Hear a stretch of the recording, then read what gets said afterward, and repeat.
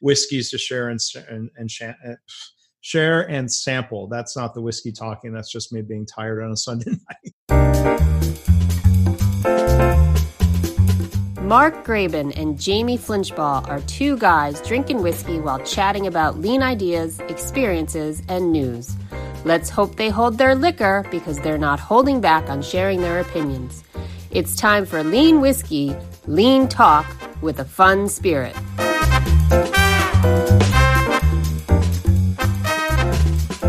Hello and welcome. This is Jamie Flinchball here with Mark Graban for episode 7 of Lean Whiskey Podcast. How are you doing, Mark?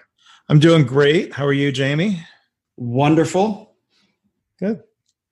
Good to have a chance to do this again with you. These are always a lot of fun. We got some. I've already poured my whiskey. Have you?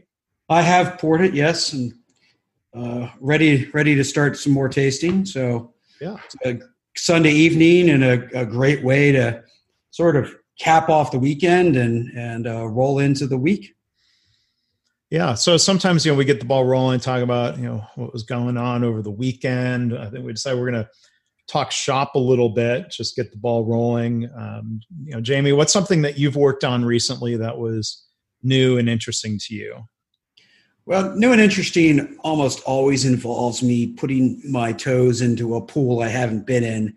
And so recently, I one of the boards of directors I serve on, I would always ask questions about cybersecurity and how well protected we are and what's our countermeasures. And so we decided, as is now popular and I think important, to start a cybersecurity subcommittee for the board, which I'm now leading. Mm-hmm.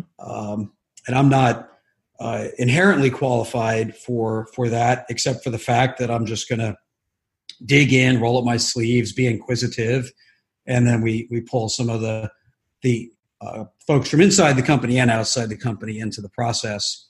So I'm really enjoying learning more about that from a process standpoint, technology standpoint, and really, if you talk about a lot of companies always having to improve to stay ahead of the competition, well, it's a different kind of competition, but this is certainly an area where it certainly is continuous effort. Yeah. Well, and like you said, you don't need to be an expert on cybersecurity, but even when you said talking about countermeasures, I wonder if this is one of these areas where it's tempting for organizations. I'm sure all sorts of companies are throwing solutions at them, and it would be tempting to go with some trendy solution without stepping back and having the discipline to say, hey, what is this really a countermeasure to an important problem or situation, right? Yeah, and I think that's, it's understanding the wide variety of risks, what they are relative to your company, and then what is being done on both sides of the equation. I think the thing that really woke me up to this was, not a lot of it is reported. It's reported when consumer data is stolen, but there's so much more that goes on that's never really makes the news.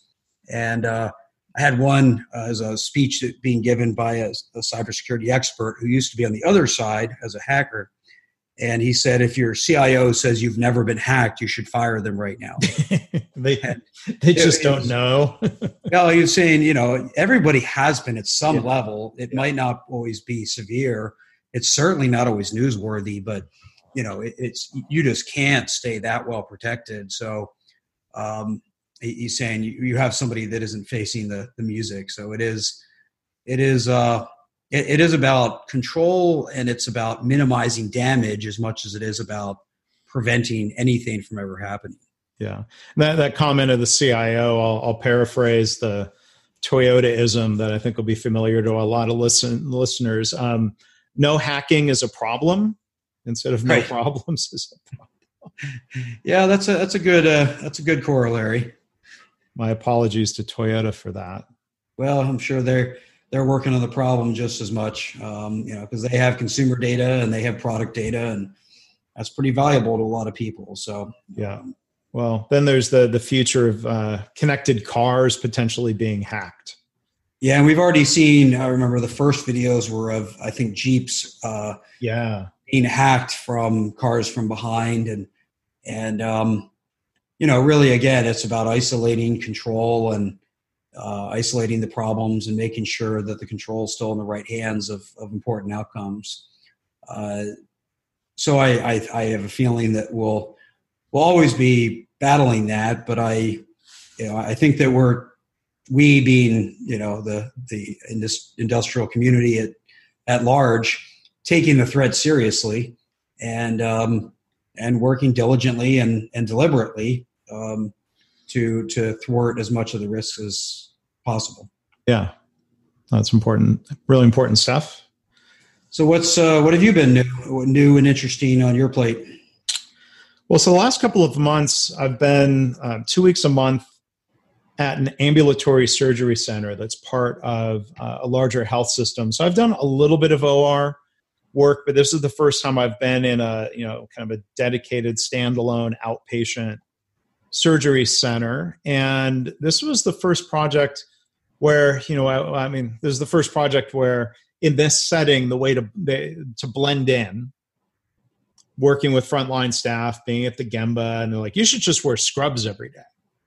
So that was new for me. I've worn scrubs occasionally, but it was starting, this is the first time it's been a regular thing. I had to get comfortable being that comfortable, to be honest. Well, yeah, we talk about business casual and we don't wear ties anymore, and scrubs are just a step above pajamas. So it is, but it is, you are the value added staff for a large part. If you're in scrubs, that's where the real work is done. And I'm sure when you're not in scrubs in a hospital, you're either, administration or you're a patient. So, or a consultant.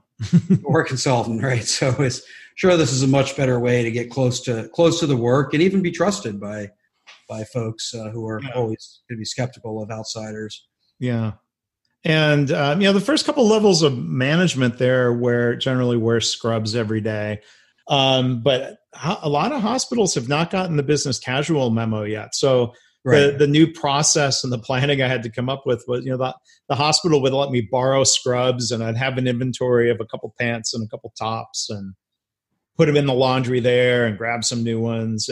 But I did have to have rather formal business clothes, suit and tie, if right. we were over at the main hospital to go meet with leaders who are in suits and ties. So it was kind of this weird back and forth. I'm normally fine with business casual there in the middle between suit and tie and scrubs.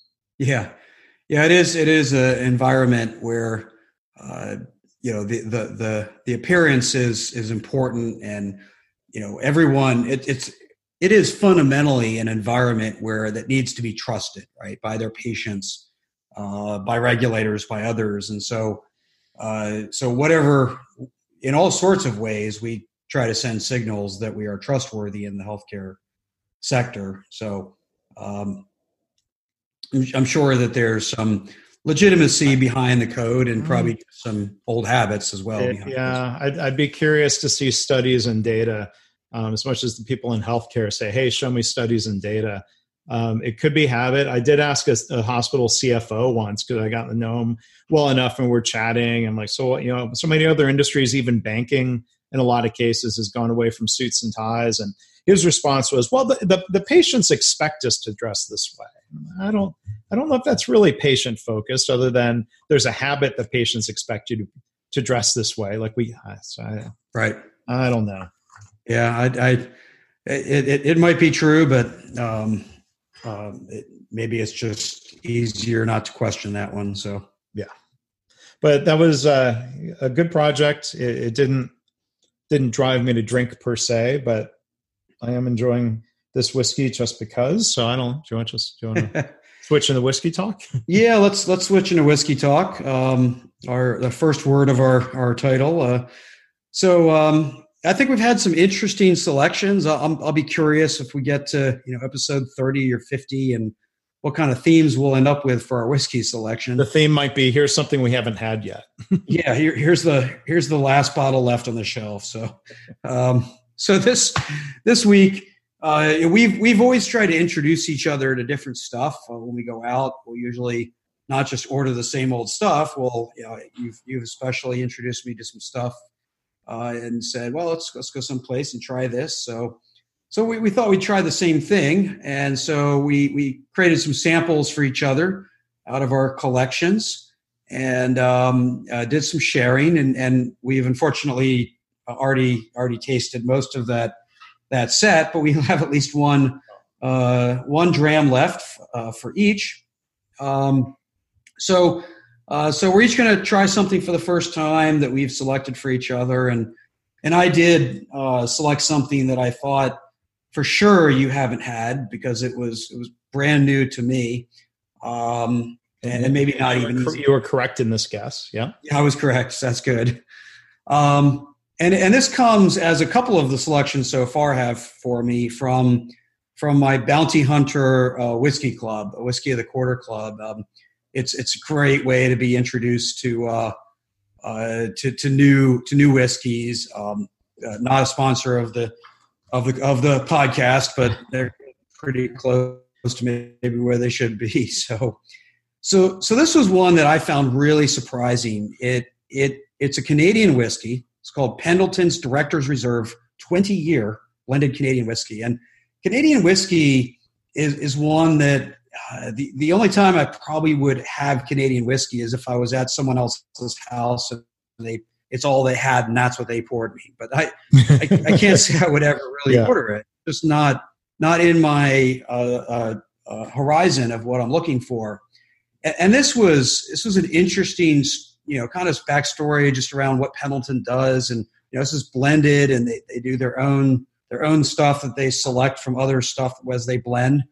It comes in a leather pouch. The whole bottle comes in a leather pouch and a great presentation, I will say. And when I tasted it, I was pretty surprised at how good. By no means it's the favorite thing I've ever had, but it was by far the best thing I've ever had as a Canadian whiskey. So that's what I selected for you. So I think you've already tasted it, but what do you think? I have. I'm having a couple sips of it here.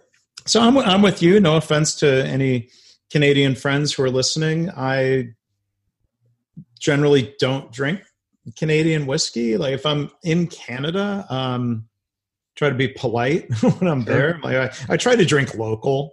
And so I have tried Canadian whiskey, but it's just not generally in my wheelhouse. This is, it's 40% alcohol by volume. It's a fairly light whiskey, sort of like a light Scotch might be. It's got, to me, it's fairly sweet. I'm not the best at pulling out flavors, but it seems kind of orangey, and the tasting notes say there's aromas of orange peel. There's a lot of vanilla. So, it's fine, but it's just, like I said, it's just not going to be my go-to. But interesting to try. That's not a free advertisement for Pendleton. Sorry. Excellent.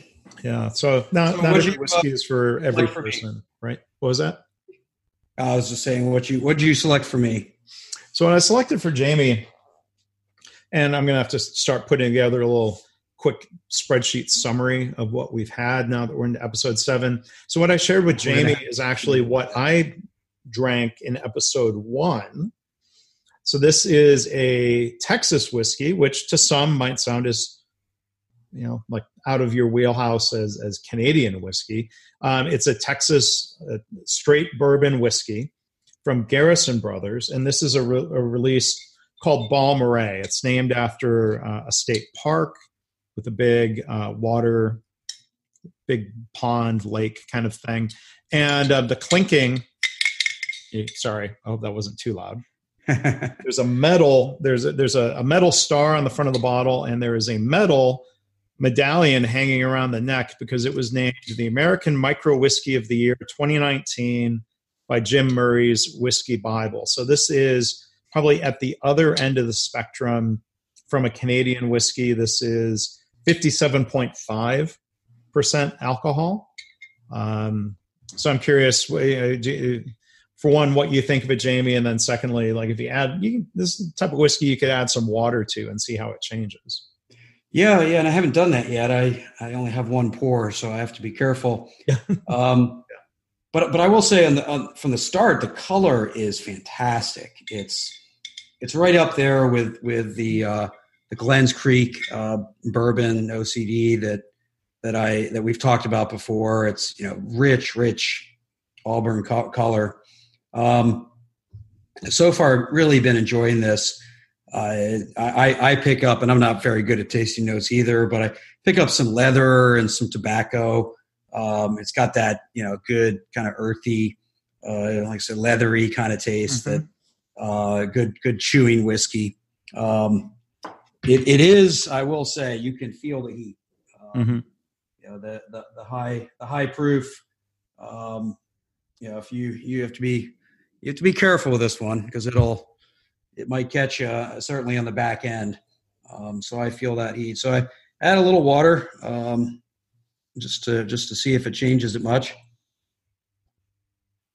And while you're doing that, I right up front there's a lot of leather, and then all the sweetness, kind of caramel butterscotch type sweetness kicks in, and like for me, for the proof, it doesn't have as much burn, but maybe that's because I've had too much whiskey. Not tonight, but and honestly, I didn't know, so I just wasn't expecting the heat. Yeah. But I pick up the sweetness, and for me, it's more like a molasses sweetness. But again, sort of in that good chewy category. But this is a good sipper, right? I mean, this isn't something you use to make mixed drinks with. This is a good sipping bourbon that I could pour a good 2-finger pour and take my time with and really enjoy. So I know Garrison's a longtime favorite of yours. And I know you've talked about it before. You certainly keep going back to it, so it hasn't. Yeah, and literally going back there. So I think the day this will get released, Friday, September 14th, I'll actually be down in Hye, Texas, HYE, Texas, west of Austin. And I'll be there Friday and Saturday for an annual event that my wife and I do called Bourbon Camp. And it is as awesome as something called Bourbon Camp might sound. Right. But I'm holding, I've got the two side by side, and the Pendleton's is sort of a light beer type color, yellow color. And the Garrison Brothers, like you said, it's a reddish brown. So, it's interesting to see they're all whiskeys, and they're all part of the whiskey family. And it's part of the fun is exploration. So, yeah. Well, let's move on to the other word in our title and cover some of the lean stuff. So, we're still going back to in the news. That always seems to be fun as we react to stuff that we read. So we have sort of an interesting article this time about bringing lean home. And it's actually an article from the New York Times titled "The Surprising Benefits of Relentlessly Auditing Your Life." Sounds riveting, right? Sounds riveting, right? So I don't remember even how I ended up on this article, but I think somebody recommended it to me. And so here's the opening quote is, "My husband had been trying to sell me on this method for years before I finally relented. An efficiency consultant who had once worked in the car industry in Japan, he wanted to Toyota way our lives. I wanted him to keep his spreadsheets to himself." So that sort of sets up the tone, and this is a very sort of first person experience with this. Yeah, where they definitely go back and talk about what they gain. I think the second and third reaction suggests something different than this first reaction, which is really the closest reaction I've gotten. Is you can keep that to yourself, but I think my first reaction is why. right? So why lean at home? Why lean at home, right? So there is a, when you're trying to run a business that has lots of people in it and has a purpose and it's trying to deliver product or service to people, and it needs to be as waste free as possible so that you can invest that money in providing more value and solve the problems of what gets in the way and deliver that value to the customer. And all that sounds great, but why are those things important at home? Is it, of course, if it feels comfortable to you, that's fine. But if it's more work to do versus the benefit, who cares if there's a little waste in your life? So my first reaction, not that I'm against it, is just because you're a lean person doesn't, whether you're a consultant or an expert inside a company or just someone who passionately applies it. Right. Why do you need to bring it home? It comes back to that question from earlier of it's a countermeasure to what problem? Right. So yeah, there's a lot to react to and unpack here. One thing that's just jumped out at me as you were reading it, and I was rereading the introduction, and the subheadline says, "We tend to think that good marriages and happy families are born of love and care, not spreadsheets. But what if that's wrong?" So a couple of things jump out. One is, what's to assume Toyota or a lean company is not also born of love and care? Love for patients, caring for employees. So it's puzzling, this kind of the fixation on, lean as spreadsheets. And then the other thing that made me cringe, because it's a pet peeve soapbox issue, is her calling her husband an efficiency consultant. And I'm like, well, why not also a quality consultant? Or when people want to equate lean and Toyota with just ruthless efficiency of some variety.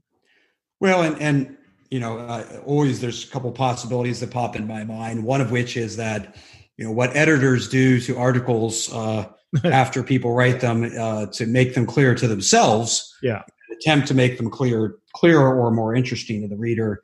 You never know what's original and what's not. But the other is, this could be a person who calls themselves an efficiency consultant, or that is what they focus on, because there are plenty of people applying lean only to productivity. Mm-hmm. And so it could be a very accurate quote. Yeah. And the spreadsheets could also be that. I've certainly seen, I don't want to say plenty, but a few lean consultants and lean practitioners who love their spreadsheets. There's nothing wrong with spreadsheets. They're a tool to do a job. Right. But it's not the centerpiece of what we believe as lean is all about. Her husband could be an engineer or an accountant, right? People absolutely love spreadsheets. Right. But they talk about, data, and I have nothing against spreadsheets. Data can be incredibly helpful, especially in workplaces as related to Kaizen and continuous improvement. So she mentions Kaizen, but the author says she and her husband, quote, decided to collect data on everything. Which I'm like, well, it's again, I think lean is not just about collecting data, and this is lean whiskey. I don't want to make it too lean risque, but I'm like, well, I have data on everything. I might draw the line somewhere. You might. And I know a guy who was very good at setting goals and collecting basic core data, and would measure everything from how many nights of travel he was away from home to how many glasses of wine, or at least wine nights, I think he called them, to to dates with his wife.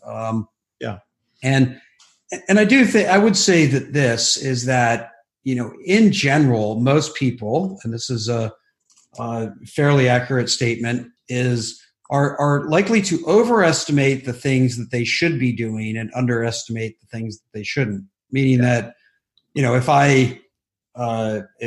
I say 2 nice things a week to my wife, I might believe I'm saying twice, just because we tend to overestimate the positive things that we're doing. a little reality. It's you can imagine certain relationships blowing up to you never do this and you always do that, and a little data might dampen some of those conjectures. I don't know if I'm going to respond to my wife as data driven. She's an engineer and an executive and as data driven as anybody, but I don't know if, well, show me the data. It's going to be a great reaction. Probably not the right response at that point, right? And I do think this wasn't, as you read this article, it wasn't a response to a fight. At that point, yeah, I'm not sure data is really going to even help you, but it seemed proactive and a bit purposeful, just to dampen my earlier point. It sounded like they did try to apply it in a purposeful way. But I will say, my wife's an artist. She's an architect by training and practice for many years. She's been more focused on family and kids and lots and lots of volunteer work since. But show me the data and even just an interest of, our kitchen could be more efficient if we laid it out differently and did 5S. And again, going back to purpose, which it all goes back to, is it's not a disbelief that it would be more efficient. It's not being interested in being more efficient in the kitchen. Yeah. Yeah. And I mean, I think when we talk more about kitchens, I like to cook but thinking about data, I wear a Fitbit, and I mean, I do look at exercise data, not just how often am I exercising, but maybe the quality of the exercise. I gather sleep data. I don't know if I'm sleeping more or sleeping better. So I think there's that question of a lot of times we have these automated methods for collecting data. It doesn't mean we necessarily turn it into improvement. That happens in workplaces. But, I think there was another line from the article I thought was interesting, where she said the spreadsheet sparked more honest conversations than we'd had in years. And so that goes beyond the data, where I think, in a workplace, if we've got data and numbers at the surgery center, the main number we were asked to look at was patient satisfaction scores.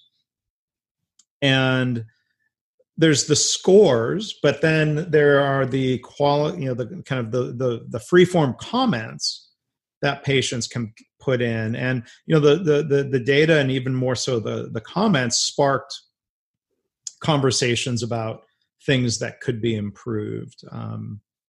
So I thought that was an interesting aspect of the story.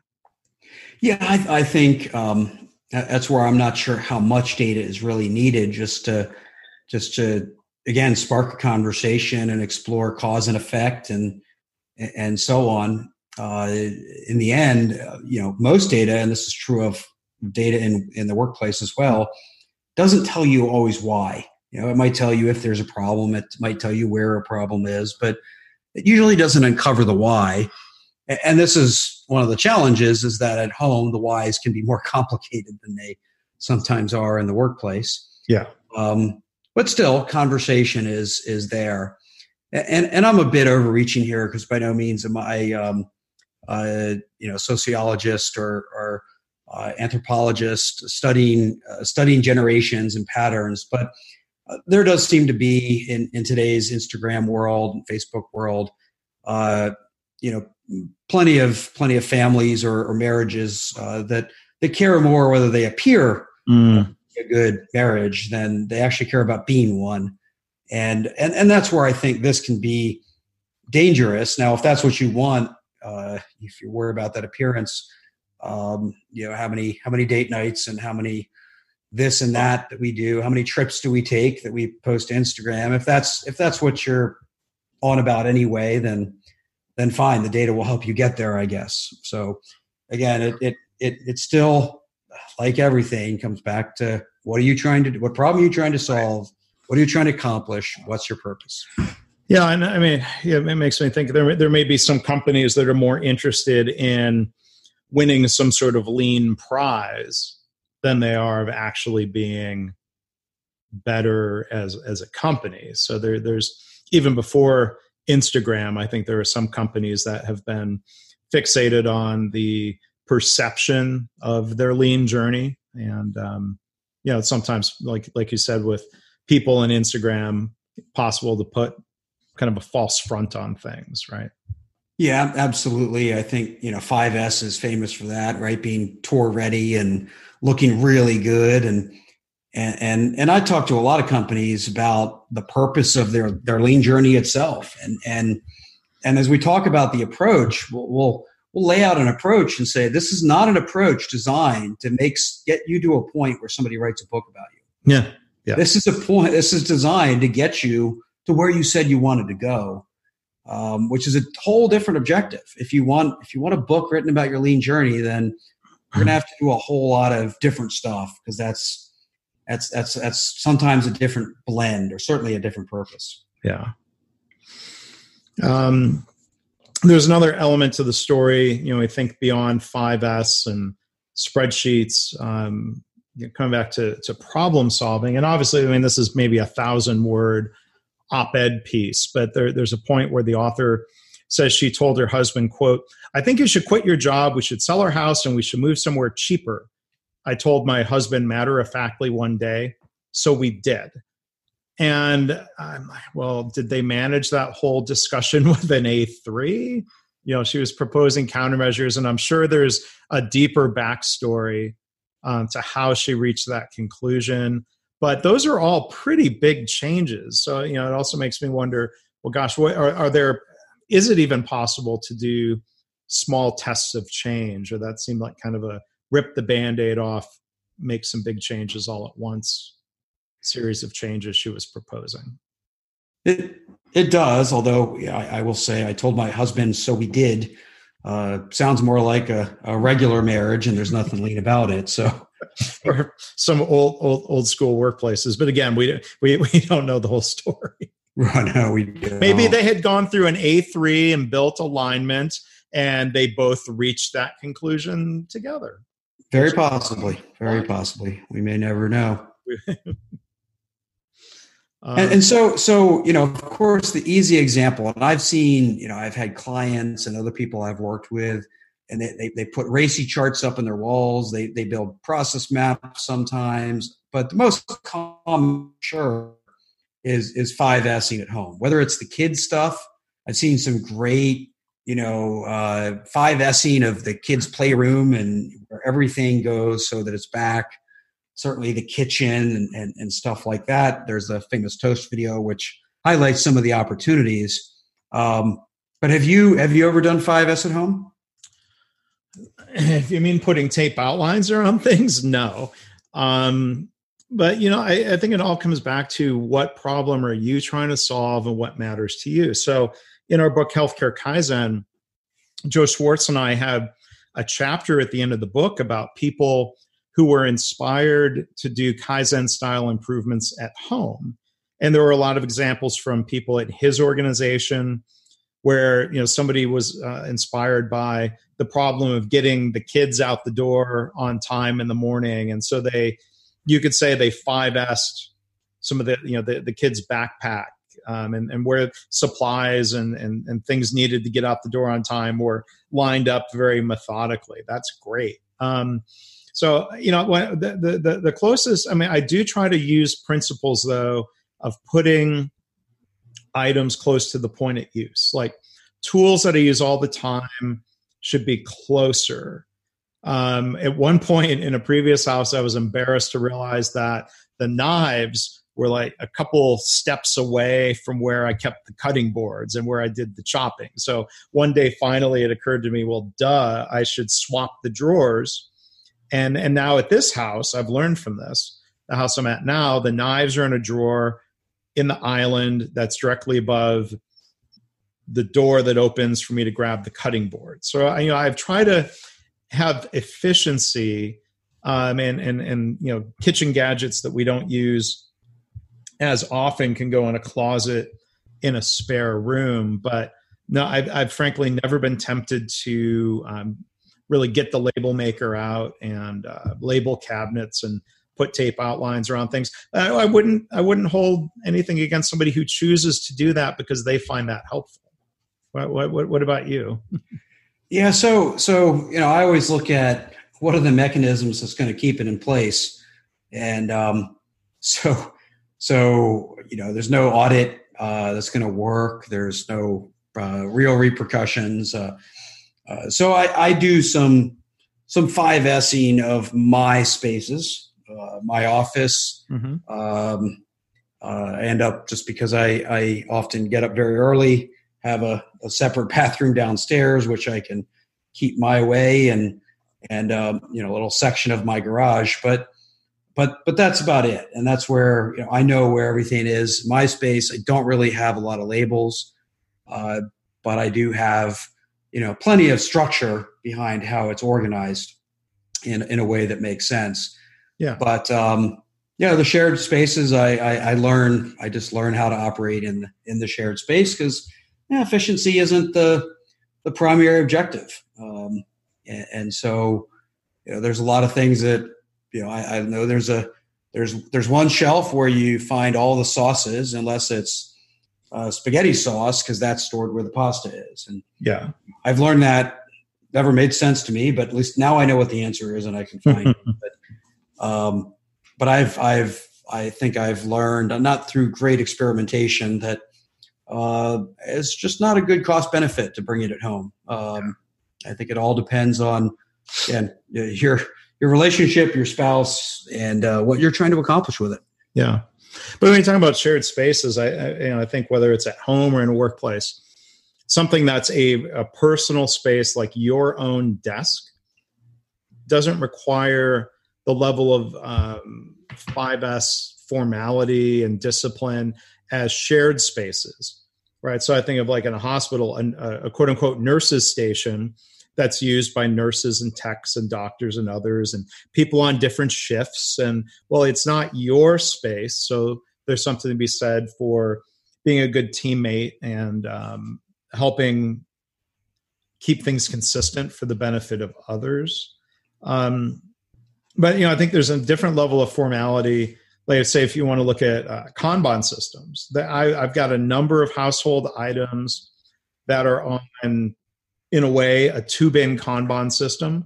The Costco packs of toilet paper, paper towels, kitchen trash bags under the sink, dishwasher soap tablets, shaving cream, things like that.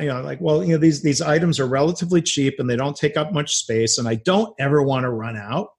So my informal two-bin Kanban system, which doesn't require cards or barcodes, is like, when one is empty, like not immediately, but the next time we're at the store, that's going to go on the list that we maintain. And I can do that without tape outlines and formal cards. I find that helpful.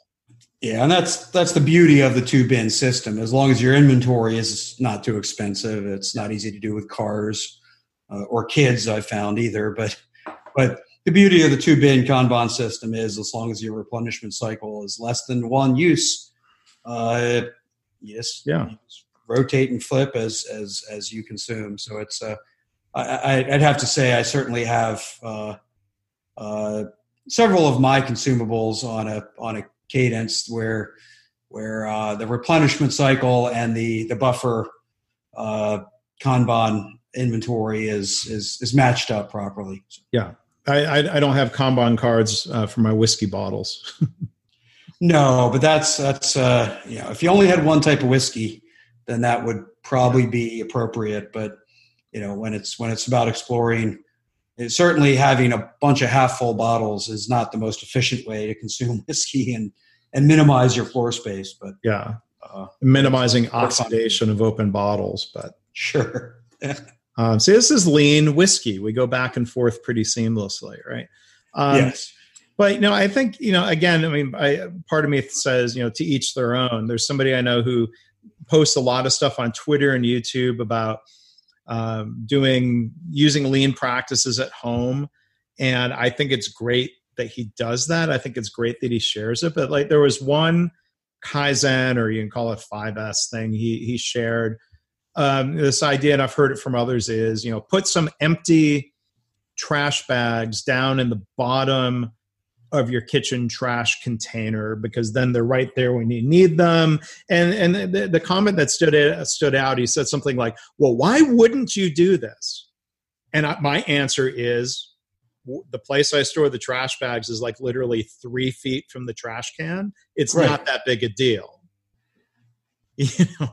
Mine are in the next cabinet over, and we do that too, not systematically, right? But it's a nice little simple hack, and you take your garbage bag out. There's one right there, and it's more often than not than there is.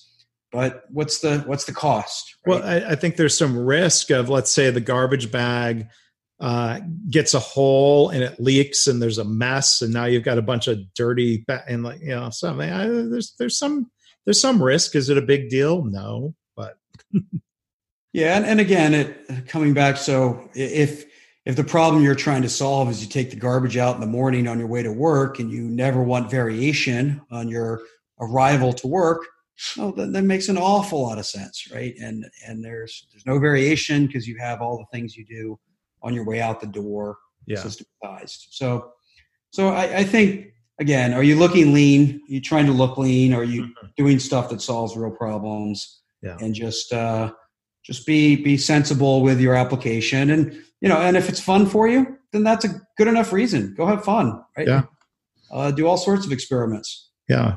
So when you talk about, is it helpful? And coming back maybe one more time to the New York Times article, I think there's a question of sustainment where the author, she wrote, we stopped the project after a year or so, but started again last month. I'm like, well, this sounds like a lot of lean trees where there's enthusiasm, and then somehow people get tired of it and they stop doing the things that they said were helpful, which is kind of puzzling. Yeah. And of course, if as the article said, that the data led to better conversations, and then that would make a lot of sense that that's what they were doing. And it led to more conversations. As long as they don't move again back to a closer, more expensive neighborhood and reverse all their previous decisions, then I say more power to them. Well, maybe their marriage had moved pretty close to a state of perfection. Maybe they had no more need for Kaizen, and then new challenges popped up, so they needed this process again. Very possible, and I appreciate them sharing very, very openly. It's I imagine it's not easy to write about your marriage in a newspaper with quite the circulation, because lots of people will read that, but I appreciate them sharing their own story and their own exploration, and I hope it continues to go well, as it sounds like it has for them. Yeah. Well, and then I hadn't clicked in the comments section, even in a highfalutin place like the New York Times can be a cesspool. And here's the first comment. So it said, I'm glad this helped you, but does it really take a spreadsheet to be able to tell your husband he's a spoiled, whiny baby about missing kicking back with his friends while you're spending 14 hours a day on housework and chores? First, does it take a spreadsheet for him to hear you? So I'm like, that's the risk of writing anything publicly, and I'm going to close the comments. Yeah. I generally don't read a lot of comments in public articles like that. And I see here there's 261 of them, which is an awful lot. And I'm sure plenty of trolling in here that isn't helpful at all. But if nothing else, if it inspired some folks to think more deliberately about how they want to live their lives, whether they want to go one way or the other, then that's fantastic, and it did its job as an article. Yeah, and beyond an article, you're talking about people sharing. There's a book, and it was actually made into a movie that people might know. And I'm curious if you've seen the original, like it's a black and white movie, Cheaper by the Dozen, Jamie? Yeah, I have not. And it's one of those many movies that I have in the back of my mind that I should see. And I seem to be waiting for them to come out on Amazon Prime or see it on an airplane, which is not infrequent. So it's on my list of when convenient, I'll probably try and catch the movie, but I haven't seen it. It's corny, but I mean, the story behind it, and I've read good chunks. Maybe I even got through the whole book. But it's the story of Frank Gilbreth and Lillian Gilbreth, who are arguably two of the innovators of the whole field of industrial engineering. And so, I think they literally had 12 kids, and the book and the movie go through how, this, at the time, they would have been called efficiency experts, the both of them, trying to manage their lives and their household. The Steve Martin version of The Cheaper by the Dozen was really about a guy who had 12 kids. Like, he was a football coach. It's a total bastardization of the original story. Yeah, I haven't seen that one either, although Steve Martin's certainly worth giving it a shot as well. I think it was more entertaining, the Steve Martin one. Sure. It shared a title and a premise of life would be crazy with 12 kids, right? No offense to anyone with 12 kids.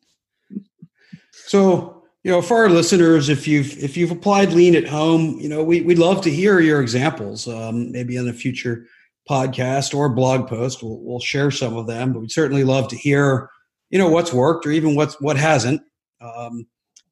Always interested in the how far we can take this grand experiment. Yeah, so you can email either of us. My email address is just mark@markgraban.com. Jamie's is... Mine's at jamie@jflinch.com. Jamie leaned out his website name a couple of years ago, right? If most people are calling me anyway, then kept it pretty simple and even shortened my name, because who needs 11 letters for 2 syllables? And another thing, if you want to email us, you can send us listener questions, which we've generally addressed each time.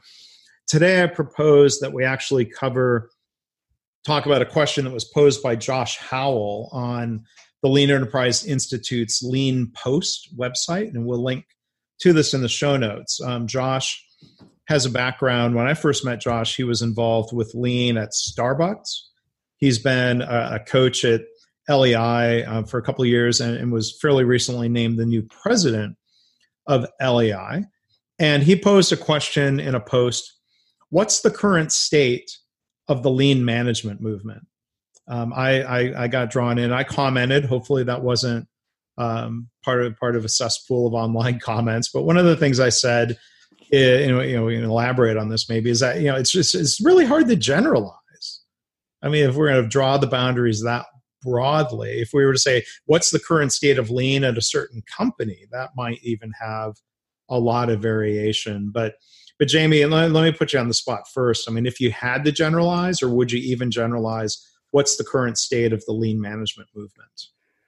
Yeah, so I do think it is very difficult, because I think there's people that have probably not only not done it, but taken it the wrong way, and people who have taken it well beyond what Toyota ever intended. So I think there's such a spread.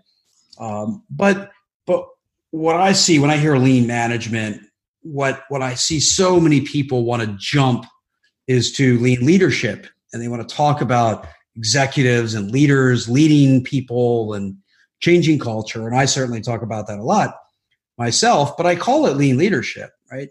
So it's very popular, but it's also it's ill-defined. It's not clear what lean leadership is versus, in particular, what lean management is. And I think it's because we like the word leadership over management. It's sexier. Yeah. And lean management's boring, but management is essential, right? It's managing resources, allocating resources. It's controlling the environment, providing stability, execution on a regular basis. I mean, there's a lot to what management is that is important. So I hate definitions where management's bad, leadership's good. Yeah. Different things, and they're both either done well or done poorly. So to me, the lean management movement is actually pretty immature. I think there were practices introduced that supported lean management, and even some of the key tools like leader standard work, which I think should usually be called manager standard work, are the few pieces that have remained the essence of what that is.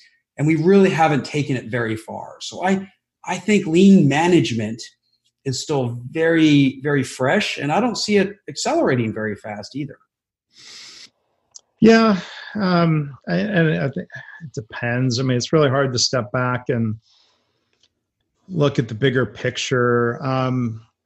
Over time, I get less concerned about broader movements, and I become more concerned about what are we doing at this organization. Like that's something you can actually wrap your arms around. And the ambulatory surgery center, that I mentioned earlier, we were trying to get our arms around one aspect of a problem at one small part of a large organization.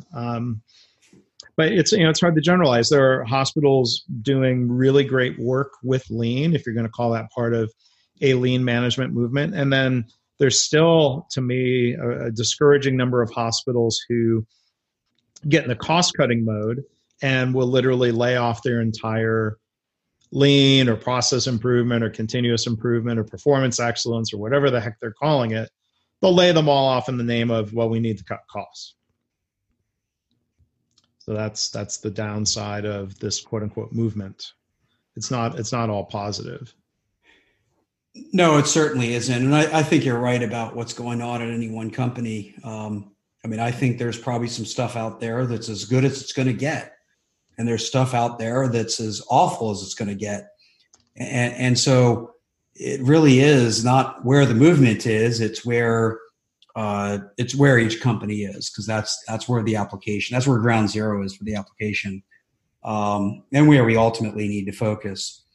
But I think what hurts companies sometimes, again, is not just the poor definitions of lean, as lean efficiency, as we talked about in the news article, yeah. Or is it quality, or is it delivering value, or is what is it? Then how do you manage it if you can't even define it? Right. And so I think therein lies part of the problem, where lean management of what version of lean are we managing within has as much to do whether lean management is good or poor as the practices that we would call lean management. So again, the overall strategy, approach, philosophy behind lean at any particular company sets the tone for so many other puzzle pieces that fall within, that it's less about the lean management movement and it's more about the journey at X, Y, or Z company. Yeah. And there was a second part of Josh's question. And again, we'll link to this post if people want to go read other people's comments and chime in on their own. But he added, there's more of a statement than a question. Josh added at the end of his question, what's the current state of the lean management movement? It seems to me that as the lean community spreads from generation to generation and industry to industry, the knowledge and practice of critical fundamentals, such as observing, analyzing, and improving the work, is being lost. And I agree with that very strongly. I mean, there's a good chunk of my book, Lean Hospitals, is about process observation, observing work, observing patients, observing, understanding, so that we can improve. And, if we were doing lean pet peeves this episode, I guess I'm going there. One of my pet peeves is seeing pictures online, and maybe it's hard to take pictures in healthcare settings. But so often I see pictures that illustrate going to the Gemba as people standing and staring at bulletin boards or whiteboards. And I think sometimes, I've been in environments where I think I'm not overreacting to the pictures, but people are literally never going and observing the work. They're just going and looking at charts and things that are sort of a distillation of the work. Say I brought it back to whiskey again, inadvertently. So I'm off my soapbox, sorry. Well, yeah, so I think that's a really good example, as people saying, well, I'm not sitting in my office waiting for a report to be emailed. I'm going to the work area and looking at their team board and looking at I'm looking at the same data. And so it's like, it feels like going to the Gemba. It feels like direct observation. I'm closer to the work, but I'm still not at the work. It's Gemba-ish, if you will. It's ish, yes. It's direct observation-ish. And so I think that's dead on, is we definitely should not call that Gemba or direct observation. That has to be of the work itself. Yeah. And, I'd have to say, my agreeing or disagreeing with this is that we don't do nearly enough direct observation. We draw way too many assumptions. We use the data without, digging past it. Mm-hmm. But I don't feel like that was ever really well done, broadly speaking, right? At lots of specific companies, it was masterfully done. But if you go look at all the companies, it wasn't done nearly enough.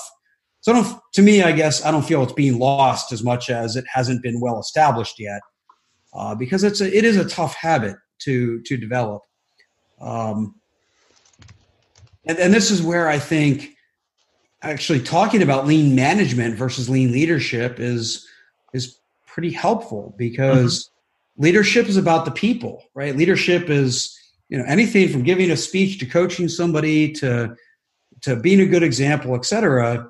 But lean management is about the work environment, the system that you're in, right? So how do we, design, manage, and improve the work itself, right? That is a lot of what management should spend their time doing. And I want to say it has nothing to do with people, because that's not true. But the work of designing, managing work, that is management stuff. And I don't think we've gone deep enough into turning that into habit, turning that into system. So I would agree with that statement. I'm just not sure I agree with is being lost part, because I'm not sure it was ever deeply established across many lean journeys. Yeah. So thanks to Josh Howell for his thought-provoking post over there at LAI. So as we start to wrap up here, Jamie had suggested a good question. We've talked before about what's a non-lean podcast that you really like. The question here, what's a non-lean book that you really like? You want to go first, Jamie? Yeah, so I still don't get enough book reading done that I used to, and I beat myself up for that. But over the past couple of years, there's a couple books that I've read that are both pretty darn long. I don't remember exactly how long, but they're pretty thorough biographies, both by the same author. And I like the author so much, I just looked up what else he's written and said, I'm going to go read something else. And both books I enjoy. They're same generation. One is The House of Morgan, and it's not just about J.P. Morgan, but his predecessors and his successors, and how that entire system was built from the very early days. Very detailed history, both of style and fact and historical context. Right, was a huge part of what goes on there. And then following that is the book Titan, about John D. Rockefeller. And John D. Rockefeller has been vilified for a lot of reasons, and many of them are perfectly justifiable. But if you look at really the bulk of his history, he was just a guy trying to run a good business, and he just did it better. Yeah. It goes back to his childhood and how he's brought up and the impact of his father and all these things. And they're just fascinating stories in really, I think, one of my favorite time periods in at least this country's history. The author does a fantastic job of capturing emotion and context, historical context and situational context. They were just tremendous enjoyable reads. Yeah. They sound like kind of like the 800-page hardcover books. I think Titan was 1,000 pages. They were both pretty big to get through, which is why I maybe haven't read as many books as I'd like to. But I just kept going back to it. I didn't want to pick up other books because I won't say they were page turners, but I was just thoroughly invested in the story that he was telling. Are you reading these in paper or format? So those I both read on Kindle. Yeah. Just with my travel, I don't think carrying a 1,000-page book fits in my bag very well. So those have both been on Kindle, which made it probably more likely that I got through them. Yeah. Well, so I generally, it's not just generally. Like I just do not read novels. If I'm looking for entertainment, I'm going to watch TV or a movie. But I do read a lot of nonfiction, and one that I considered a page turner, it's almost too crazy to make up, was the book Bad Blood about Theranos. That was a book that I think I tore through in like 2.5 days. I got drawn into that, and I was like staying up later than I should have, and I would think I was working from home one day, and I was reading the book instead of doing work I should have really been doing. Do you know have you read that or seen some of the different programs about the Theranos story? Yeah, I haven't read the book. I've listened to a podcast series. I forget the name of it. That tried to capture a lot of it, and then in a couple weeks they're doing a viewing of a special documentary on it that I'll see at the National Association of Corporate Directors conference. That's 2 weekends from today. So I'll see a little more about it there. But it is a fascinating story and one that's not even done being written. Yeah, Holmes is still awaiting trial. So right. We shall see. But I mean, part of the story is a governance story, which in your circles and at that conference, that's a very important issue for people to look at, right? Absolutely. Yeah. And then another author I really like, and I heard a podcast of him being interviewed not too long ago, Michael Lewis, who he wrote a whole series of books. And for being nonfiction books, they have a habit of being turned into movies. Moneyball was a book that I read, and then the movie came out. I'm like, oh, okay, well, the book was better, but the movie was good. Another one that was in that page turner category, though, was The Big Short, about the housing, mortgage derivatives, financial crisis. There were times I stopped reading that book because I was just so annoyed and angry about, I was like, I just can't read any more of this. But that was also turned into a surprisingly engaging movie as well. Yeah. So Moneyball, I read the book, but never saw the movie. Big Short, I haven't read the book, but I did see the movie. And I agree with, the idea that you have to put it down because you even though the history is already done, there are moments where you want to reach through the screen or through the pages and, whack somebody on the head and say, hey, pay attention here. This is real stuff. But it shows how much, we all learn in economics of the idea of the rational actor. And we learned how much of true economics is not the rational actor. And The Big Short captures some of that very, very well. Yeah. Yeah. So, all right. Well, we're a little bit over an hour. I've been focusing on my Garrison Brothers Balmorhea. Are you still savoring yours? I am still savoring, although I've got about a sip left. So 2 ounces in that bottle. So that's a good size pour. Yeah, I enjoyed it. We're going to have to trade some other whiskeys, and I'm sure we'll do some other lean whiskey discussions. So as always, I want to thank everyone for listening.